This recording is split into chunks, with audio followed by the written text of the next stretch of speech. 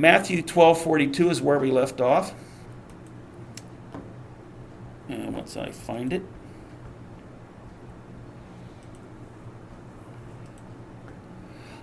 Jesus is tearing into the people for their lack of faith. And he's judging, he's letting them, he's tearing loose on them. Basically, he's telling them that Nineveh will judge them. That's in 41, because they repented because of preaching. And Jesus is talking to people he's done a lot of things in front of. He's done miracles, and there's been no response. It's almost like entertainment.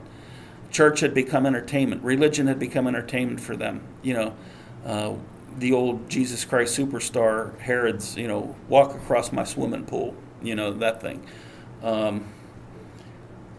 So he gave the example of Jonah, that they didn't repent. I mean, they did repent, and so that their repentance will be, basically it's going to be used at the judgment. Look at what they did. And Jesus is saying, that was Jonah. You have me here. It didn't say that Jonah did any miracles. It didn't say anything. It's just Jonah went and preached repentance, and they all repented. Jesus was up there just healing everybody, preaching truth, and they were just hard-hearted. They didn't want to change.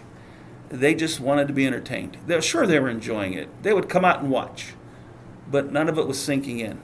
And then he moves on to another example. He says, the queen of the south will rise up against this generation at the judgment and will condemn it. Nineveh will condemn it, and the queen herself will condemn it, because she came from the ends of the earth to hear the wisdom of Solomon, and behold, something greater than Solomon is here. Sheba is often considered to be the current area of Yemen.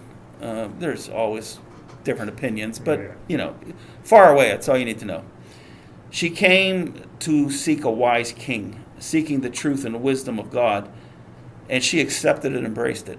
I mean, she came a long way. For this generation, God came to them with truth and wisdom, and they rejected it. So when you think about it, what he's saying is, look, she went through a lot of trouble to go talk to a wise man. God came to you with wisdom, and you didn't listen. So, of course, you're going to be judged. I mean, this is harsh stuff. And, oh, by the way, this is God's people. But don't we all do that? Yes, we do.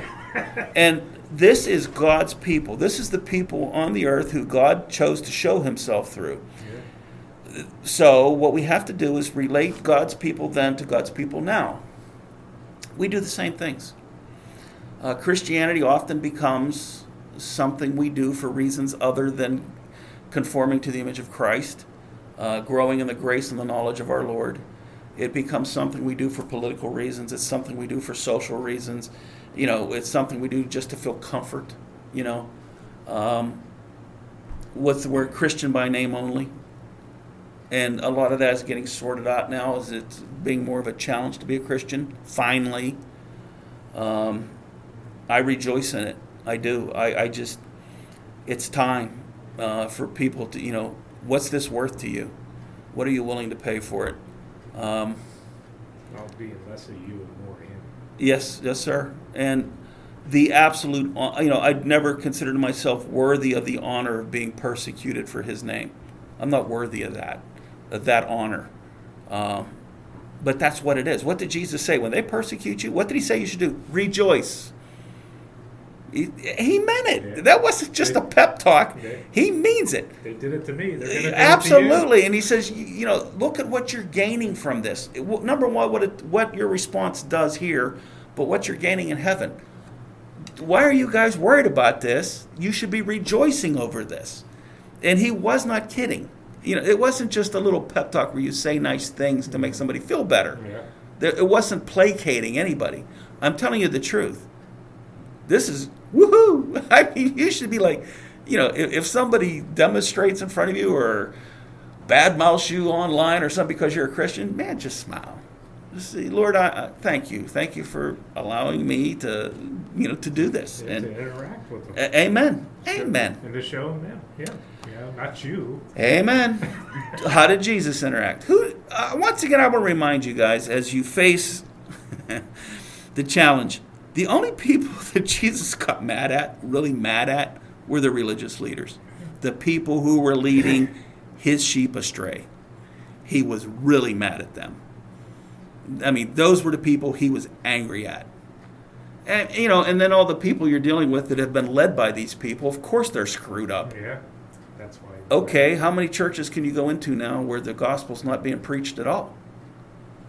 There's going to be an answer for this. So he's as mad at them as he was at the Pharisees then. That's how I view it. And if you don't take that seriously and you're in some sort of spiritual leadership, you're nuts. You're playing with a gun. Whatever. I'm playing with a gun. Yes, sir. The That's eternal bullet. That's eternal. Yep. It's only temporary. A little bit about her, 1 Kings 10, 1 through 3, what he's actually talking about, in case you didn't know. The Queen of Sheba heard about the fame of Solomon concerning the name of the Lord. So, it's not just for wisdom. She knows it's a spiritual thing. That's really important. He's just not some wise political leader. He's a spiritual guy. And the reason she wants to go is because he is spiritual. She came to test him with difficult questions. That's fine. So she came to Jerusalem with a very large retinue, retinue, which basically I believe means, I don't know what your guys say, but it's a contingent of support personnel, right? With camels carrying spices and very much gold and precious stones. She came to Solomon. She spoke with him about all that was in her heart. Solomon answered all of her questions. Nothing was hidden from the king, which he did not explain to her. And if you will remember why Solomon was so wise, it's because, this is interesting. She shows up with all these gifts, gold, silver, camels, goats, ducks, whatever else they bring. And probably not ducks, okay. And if you will remember when Solomon, why he was so wise, the Lord said to him, what do you want? And he says, all I want is wisdom to rule your people. You're giving me this job. Give me the ability to do it. And that impressed God. And God said, I'm going to give you that, and then I'm going to give you riches too. So this woman comes to see him to seek wisdom. And what does she bring with her? Riches. He didn't ask for them. He would have talked to her whether she brought them or not. But that was he was considered the richest man on the planet in his time. He just had, Everything. They had no idea what to do with it. You know what I mean? His temple was known, he built the temple. And read what's in there. The gold shields, the silver shields. You're like, wow. And of course, all those things, people want them. Once people hear you got all that gold sitting in the building, all of a sudden people go, really? And, and the Lord protected them until the wisest man on the planet did the things, even he, the wisest man that ever lived, by God's own word, did the things God told him to do. And it's always one of two things. Money or sex. It's one of the two things for every one of us. If you're a guy, that's just going to be you're going to face those two issues. Pride, money, and sex, but pride's sort of the overall of everything. Yeah. Those three things, God had said plainly, do not marry women that are not my people. Right. Same to us, don't marry someone that's not a Christian. It really doesn't work well for you. But him as a king was commanded, and it says, in God said to him, if you do, they'll turn your heart away from me. So what did he do? He married women who were not from Israel, and what happened? They turned his heart away from him. And he ended up dying after all those wonderful things. Just Hezekiah, same thing. You don't want to make it through life all that way, fighting the fight, trust in the Lord, and then as you're going out the door, do stupid stuff. Why? Hezekiah, exact same thing. Good King Hezekiah. Your flesh it never leaves you, does it? That's that battle. Yeah. And we are here to see that. Life, the purpose of life is to be a mirror that you look into. You can only learn what needs to be learned here, because this is where the mirror is. That's why we have to be here. I just used it in a sermon. I don't know if you remember or not, but Mark Twain said, a man who carries a cat by the tail learns something he can learn no other way. And man, that's smart stuff. Because when we come into this world, we grab the cat by the tail, and we don't let go of it until we're heading out the door. And we learn, that's the only way we can learn it, from birth till death. You're learning it, because that's the only way you can learn it, is to see it. To experience your own evil, and then to be taken back by it, to be appalled by yourself, which leads you to what? Repentance. That's the... Well, which one of the Greek philosophers, one of them, said that a life unexamined is a life not worth living? Not worth living. Right. You wasted your time here. You're here for a reason. The reason is clear. To be conformed to the image of Christ. To change what you want. Because once what you want is changed, you'll do it. You will always pursue what you want. I've said this 1,000 times, but it's true. Every day it rings true to me. What you really want will show in what you do, and what you want is what you will do. So what has to change? What you want. And only God can do that. And the Spirit of God, the Word of God, and fellowship are the three things that you have to do for it to happen. When God turns your face to the mirror, it can be very, very depressing. You could look at things and you could look at yourself and just want to weep. Am I still doing this? And you realize that of all the things that Jesus did for you, everything that he gave up and everything that he did, and all he got out of this was me. What he got out of this was me. And there are times when you go, Lord, you got the bad end of the deal here, and he just keeps telling you, he just puts his arm around you and says, no, I didn't. I got exactly what I wanted. And thank God for that, because I'll use John's words, behold, what manner of love is this, that we should be called the sons of God. He didn't care. He would have never said No, that. absolutely. Absolutely. Never said that. Despite everything that we are and everything. That's why I start all the time with, you let us come and talk to you about our needs. I mean that. Yeah. I mean, that's real. All he got out of everything that he did, all the things he faced, being murdered, and the only thing he got was me. It doesn't seem like a good deal, but man, I'm telling you, he just... Because we don't even understand our own No, heart. we don't understand love. The only way that's maybe our only way to understand our worth is to see the price that was paid. Even though it's hard to accept when you get a good look at, it's always hard when God turns your face to the mirror and makes you look, and won't let you look away for a little bit. And then with repentance, as far as the east is from the west. As long as you repent. And he meant it. It's not remorse, it's repentance. Amen, brother. Yeah. Amen. Yeah, it's not remorse where I got caught. Right. Now I'm sorry. Yeah, you're not sorry you got caught. You're sorry you did it. Yeah. And it takes a long time in life, at least for me, for that one to overpower the other one. There are times when I was more afraid of being caught, like saying something, giving somebody the finger as they cut me off in a car, and then somebody I knew saw me, and that's the least of it. But now I realize that God sees me, and that what I'm doing isn't something I should be doing. And that hurts in here, and... Everything in all creation is open, wide open. Amen. Nothing is hidden from his eyes. Nothing. I just preached that a little bit ago.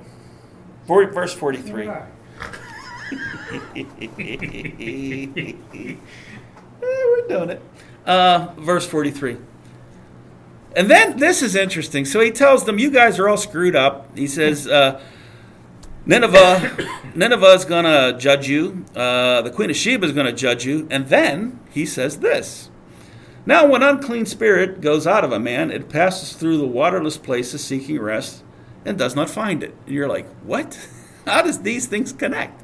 Like, he's still talking that this is the same speech. This is the same sermon. You know what I mean? And you're like, well, there's a change of direction. Jesus appears to change topics in the next 3 verses by suddenly talking about unclean spirits. But this topic is used to continue his topic of this current generation of Jews. He's talking to them specifically, and to anyone who's like them. He uses demons as a reference to their actions. This is not a treatise on exorcism or casting out demons. It's a teaching about unbelief. The power of God is necessary to overcome evil, and one cannot be neutral. You cannot be neutral when it comes to Jesus. Not accepting Jesus is rejecting Jesus. No answer is an answer. And he's making that perfectly clear, because nobody up there where this group he's talking to would accept. They were like, let's just go watch what he does. And nobody was committing. Nobody, they weren't throwing stones at him, but they were. Yeah, they were just like, let's just watch what he does. Verse 44, then it says, speaking of the demon, I will return to my house from which I came, and when it comes, it will find it unoccupied, swept, and put in order. The key word is unoccupied. Unoccupied by the Spirit of God, uncommitted to Christ.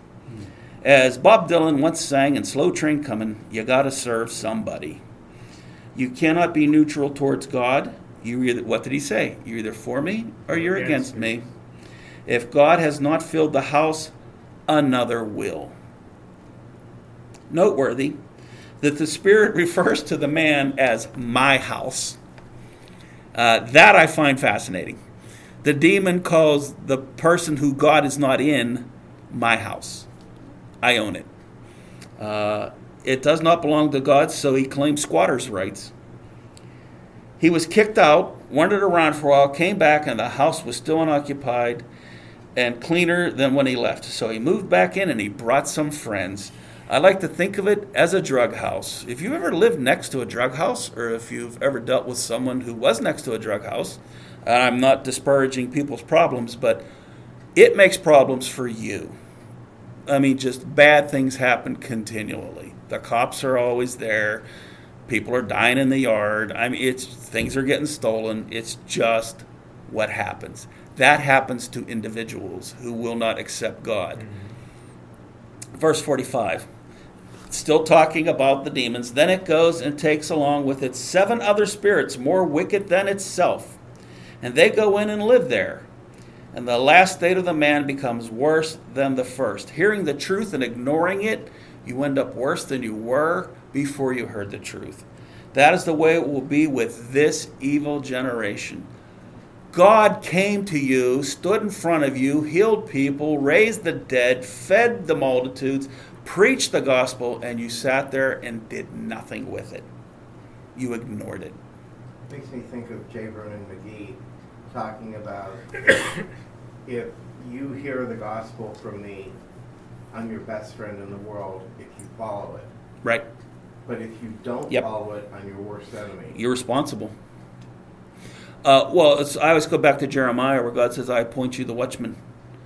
Was it Jeremiah? I think both Jeremiah and Ezekiel, he said it too. I want you to go up on the wall, on the tower, see what is to be seen, and tell the people. If you don't tell the people, I will hold you responsible for what they've done. I don't know about Jeremiah. I think it might be in both. But anyway, he said, but if you do tell them, then it's their problem. Right. Because you did your job. Yeah. You did what you were supposed to do. Yeah. So it's true for everybody, but it's even more heightened for those of us who are called to, it's a very humbling position. It's a scary and humbling position. And I always tell God, man, if I'm going to screw this up, take me out of here. Don't. That's why I read all Scripture. Amen. I can't go wrong doing that. Amen, buddy. Amen. Yeah. Do the right thing in the right way. That's it. In the right way, Things get worse and worse as evil grows inside them. What is stated as a quiet rejection of Christ becomes an outright occupation by the enemy. There is no neutral ground. Surrender to Christ or be occupied by the evil. That's it. There is nothing else. Verse 46, while he was still speaking to the crowds, behold, and then, we're out of this conversation where he's, going after the people of Capernaum and, the people who saw him the most who just weren't. There was places he went and people just, woohoo, they accepted, they believed. Yeah. But man, this is hometown. And the base of his ministry was Capernaum. I mean, everything he did out of there. He went from there, here, came back, went there, came back, and always, It was okay. like essential. And they just... While he was still speaking to the crowds, behold, his mother, brothers were standing outside, seeking to speak to him. While Jesus was teaching in the middle of this sermon about the evil spirits returning because the house was empty, the people interrupted him to let him know his physical family had arrived. So get it in your mind. He's in the middle of this sermon, talking about really important stuff, and people said, hey, your mom and brothers are out there. Thank you. They can wait. Yeah, you know, it says he said they were seeking to speak to him. So they're taking a message to Jesus. Hey, mom's out there, and your mom, you know, hey, okay, that's the right thing to do, I guess, you know, and indicating they had requested an audience with him while he was teaching. It indicates that Jesus' own family had yet grasped who he was and what his purpose was. Because I got to tell you, if Jesus is in front of me and he is preaching something this important, I'm not going to put my hand up and say, hey, can we order pizza? You don't go up and No, go, no. Hey, yeah, can you hold off a minute? I mean, it's like, get your notebook out, man, because this, you know, this is God talking to Of you. course, that's what little kids do. Well, yeah, isn't it? Yeah. Yep. Mark 3:21 through 20 says, this happened, this is what happened directly before this, before Matthew 12. He came home and the crowd was gathering again to such an extent that they could not even eat a meal. When his own people heard this, they went out to take custody of him, for they were saying, he has lost his senses. I mean, this is how big of a crowd is there. You know what I mean? He can't even eat. And they're saying, there's something wrong with Jesus. He just keeps preaching and they keep coming. He needs to stop. This is his, yeah. John 7:2-5 says, now the feast of the Jews, the feast of the booth was near. Therefore his brothers said to him, leave here and go to Judea so that your disciples also may see your works which you are doing. For no one does anything in secret when he himself seeks to be known publicly. If you do these things, show yourself to the world, for not even his brothers were believing in him. So this is who's at the door. I mean, they obviously knew he was somebody, and they knew, but they weren't grasping that he was the Messiah. Well, he was the little kid that they played There around you with go. when they were little. Well, actually, Yeah. yeah, he would have been the oldest, but yeah. Yeah. This is just some background. Luke 11:27 to 28. While Jesus was saying these things, one of the women in the crowd raised her voice and said to him, blessed is the womb that bore you and the breast on which you nursed. So it's basically saying, bless Mary. And he said, on the contrary, blessed are those who hear the word of God and observe it. If you believe and obey Christ, you're more blessed than Mary. He's not kidding. Yeah. He's literal. I don't think he kids with anything. No, don't take this as poetry. Don't Yeah. take it. Think about what he just said. I mean, just grasp it. And I am no means saying anything bad about Mary. Bless her heart. I mean, she definitely has a place in the kingdom of God. But not like the Catholic Not like, religion. no. Well, that's what I'm heading to. Matthew 13, next chapter. He came to his hometown and began to teach in the men's synagogue, so that they were astonished and said, where did this man get his wisdom and these miraculous powers? Is this not the carpenter's son? Is not his mother called Mary, and his brothers James, Joseph, Simon, and Judas? Okay, remember what's just being said here. And his sisters, are they not all with us? Where then did this man get all these things? And they took offense at him. He came up, did miracles, preached the truth, and they took offense. Well, why him? And, what makes him special? I don't get it. This is us. This is us. We are so screwed up. He's the carpenter's kid. So what's he do? You see what you're seeing, don't you? But Jesus Still said, didn't believe it. But Jesus said to them, a prophet is not without honor except in his own hometown and his own household. And he did not do many miracles there because of their unbelief. According to this, Mary had at least 7 children. Jesus, 4 brothers, and at least 2 sisters because the plural's used. Sisters. Yeah. Okay. This puts a little hole into the Catholic belief of the perpetual virgin. It does. And I'm not mocking their belief. No. I'm just telling you, unless there were 7 immaculate conceptions here, which there's no reason to believe that. Yeah. Someone said to him, "Behold, your mother and your brothers and sisters standing outside to speak to you." The message from the family is passed on to Jesus. In the middle of an important teaching, Jesus' family tries to interrupt him. Jesus used the incident to teach a great lesson and how close his own are to him. The people who believe are to him. Jesus answered the one who was telling him and said, "Who is my mother and who are my brothers?" Okay, imagine being that guy. You're outside. You know who Mary is. You're probably pretty close to Jesus because you can get through the crowd and talk to him. So you might even be one of the disciples. She says, "Okay, let's just pick one. John, hey, go up and tell Jesus we're here. We're going to talk to him." John says, "Okay." John goes up to Jesus while Jesus is talking. Psst, psst, psst, and, "Hey, your mom and brothers are here and I want to talk to you." And he turns around and says to them, "Who are my brothers?" So you're like, what? I mean, God just asked you a question. And you're like, I feel I shouldn't have done this. That moment of, what? How many times Jesus said something and people went, what? Did I say something wrong? Yeah. What? His own disciples didn't understand. Yeah. Right. And not meant to diminish his earthly family, but to elevate the spiritual and the eternal. Yes, family is very important in Jewish law and custom, and to Jesus.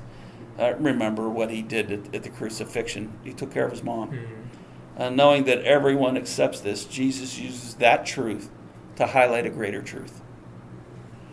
He's basically saying, sure, my mom and brothers are important, but you're all my brothers and sisters. And the fact that they're this makes them even closer to me. Yeah. Because remember, I just read his brothers didn't know who he was. Yeah. They weren't yet. That Judas dude, and he becomes, Remember, from the cross, one of the last things he does is take care of his mother with John. And Jesus said, from John 19, then Jesus saw his mother and the disciple whom he loved, which is what John called himself, which is true. Yeah. Every disciple is who Jesus loved, but he got it. And this, by the way, never forget, this is the guy who wanted to call down fire on a village and kill every man, woman, and child and animal in the village. He became the love guy. But he had to see himself in the mirror. He had to hear himself say it, and he had to deal with it. I'm going to preach on that coming up on what your words do for you, how they refine you. And he loves standing there, and he says to his mother, "Woman, behold your son," pointing at John. Well, I don't know if he could point, but then he said to the disciple, "Behold your mother." From that hour, the disciple took her into his own household. And who was the only disciple that, by tradition, was not martyred? John. John had something to do. He was busy. And after this, Jesus, knowing all things had all been accomplished, to fill the scriptures, said, "I am thirsty." Matthew 10, 37 through 39. He who loves the father or mother more than me is not worthy of me, and he who loves his son or daughter more than me is not worthy of me. He who does not take up his cross and follow after me is not worthy of me. He who has found his life will lose it, and he who has lost his life for my sake will find it. Wow. That is left out of so many sermons. That is left out of so many messages. He isn't kidding. Once again, that's serious stuff. Accept that. Accept that's how life's going to be. Accept that is what is required. And that is by no means, what does he say? What does Scripture say? Anyone that does not take care of their own family is worse than an unbeliever. I mean, that doesn't diminish that at all. What it's telling you is lift this up further. It's going to cost you. It's going to cost you. And be ready for that. But the reward's more than worth it. We'll leave off there, I believe. We run past a little bit. Yeah. Alrighty. So chapter 13 next time. Well, we're on 49. Okay. Yeah. There's only a couple verses left. And then, we should, in theory, make it to chapter 13. In theory. You laughing at it. Page 33. Now I got to write that down. That was 12, what? 49? 49 you said. Yeah. I just said it and I forgot it. Wow. Yeah, I know. Let's add you to that prayer list. It's just, you know, when I'm studying and I get up in the morning and I crack the laptop and I'm doing either a Bible study or a sermon, I get into that zone and it's like the most peaceful place I've ever been in my life. It's like I'm getting like a dopamine drip, you know? It's just from truth. And I'm just in that zone. And then after an hour or two, then everything starts to hurt, like my back and everything. And I'm like, I don't want it to hurt, God. I want to keep going here. And he's, no, you need to step away. But during that time, and I never forget anything. I'll remember obscure scriptures. I'll remember, and then when I'm done, I remember Cheryl's name. You know what I mean? It's just like, it's like a zone. But if I can only have that clarity for one place, that's where I want it. You know. How's Lauren's father-in-law? Still struggling. He's still in. Thank you for bringing that up. Gary Orris, Lauren, my daughter's father-in-law. As I've said a couple of times, he has early onset Alzheimer's, and it's bad. So bad that he's in Western Psych. They're trying very hard to get him on meds that will calm him down so that he can go into on a Ray Large Road, whatever the name of that place was. Hardin Court, which is a very nice place. I mean, they're all what they are. I mean, when you've been in any of them, I mean, don't expect to go in and go, oh, this is beautiful. But it was better than most that I've ever been in. But they can't even get him out there because he gets violent and he attacks people, and he was such a sweet human being. Yeah. He really was. You know, just terrified. Oh, of course, angry, scared. God only knows. And I've ministered to people with Alzheimer's. I went out and I would go out every week to see and I didn't even know if he knew I was there, but you did it. I'd go mostly to see Alma, but I would still. Hopefully it did. Yeah, I don't know that, so I'll do it. You know what I mean? And that's what I told. He used to preach out there, and Wayne, thanks, man. Wayne said, "I'm not sure they're here." I said, "Wayne, you do it. Send it out. It's up to God where it lands." Yeah. And some people that have Alzheimer's were they seemed pleasant. They didn't seem to be an angst. I still remember the woman I had a call when I was a cop that somebody was in her basement and she was crying and scared, and I went down and there was nobody there and nothing was broken into, and then I realized after talking to her, oh my goodness, she's either got dementia or Alzheimer's, and I had to leave and she was crying, and I felt so bad. She was so scared, and I says, I promise you, if they were here, I chased them out. They're not coming back. I'll drive by the house. I'll do and I did. I don't know if she was looking out the window or not. And I don't even know if she understood what I was saying. But, man, I still feel that over her. There's nothing I could do. Maybe what I did was what I could do, and maybe God honored that. But I did call her son down in South Carolina or somewhere, and he goes, yeah, I guess it's time. I said, yeah, it really is time to take control of this because, man, she is just quaking in fear. And I felt so bad, this isn't how it should end. But this is the world we've made. This is what sin does. Man, never. Every time you see this and you start to get mad at God, do not get mad at God. Get mad at us. I'll say it again, man, please don't ever let this go out of your head. People tell you, when I see God, I'm going to ask him why. No, you're not. You're not asking him nothing. Good luck with that. Good luck with that. Look what happened to Moses. You're He just seen his back. You're going to fall to the ground and tremble, and God is going to ask you questions. Why you let it happen. Why we let it happen. All these things. Think of every dollar we ever spent on killing each other and incarcerating each other and protecting ourselves from the evil of each other. Money for military, police, money for the mental power that has gone into making weapons, that has gone into killing each other. Hey, and I'm not saying we shouldn't defend ourselves. It's the reality we live in. But take all of that resource, all that mental energy, all that money, How long ago would we have cured cancer? How long ago would we have solved poverty? How long? I'm sorry, man. It just angers me to no point. Man, you don't get who God is, and you don't get who we are. You live in a delusion of somehow you think you're righteous and God isn't. Oh man, you ain't gonna. As soon as you see Him, you're gonna know you were wrong about everything. He's not gonna have to say a word. You're gonna see who God is. You're gonna, oh my, what did I do? One of the lines up the room. You try to bring God down to your level. Absolutely. Well, it's hard to blame yourself, isn't it? Yeah. That's why I have a problem with churches that do nothing but complain about what other people do wrong.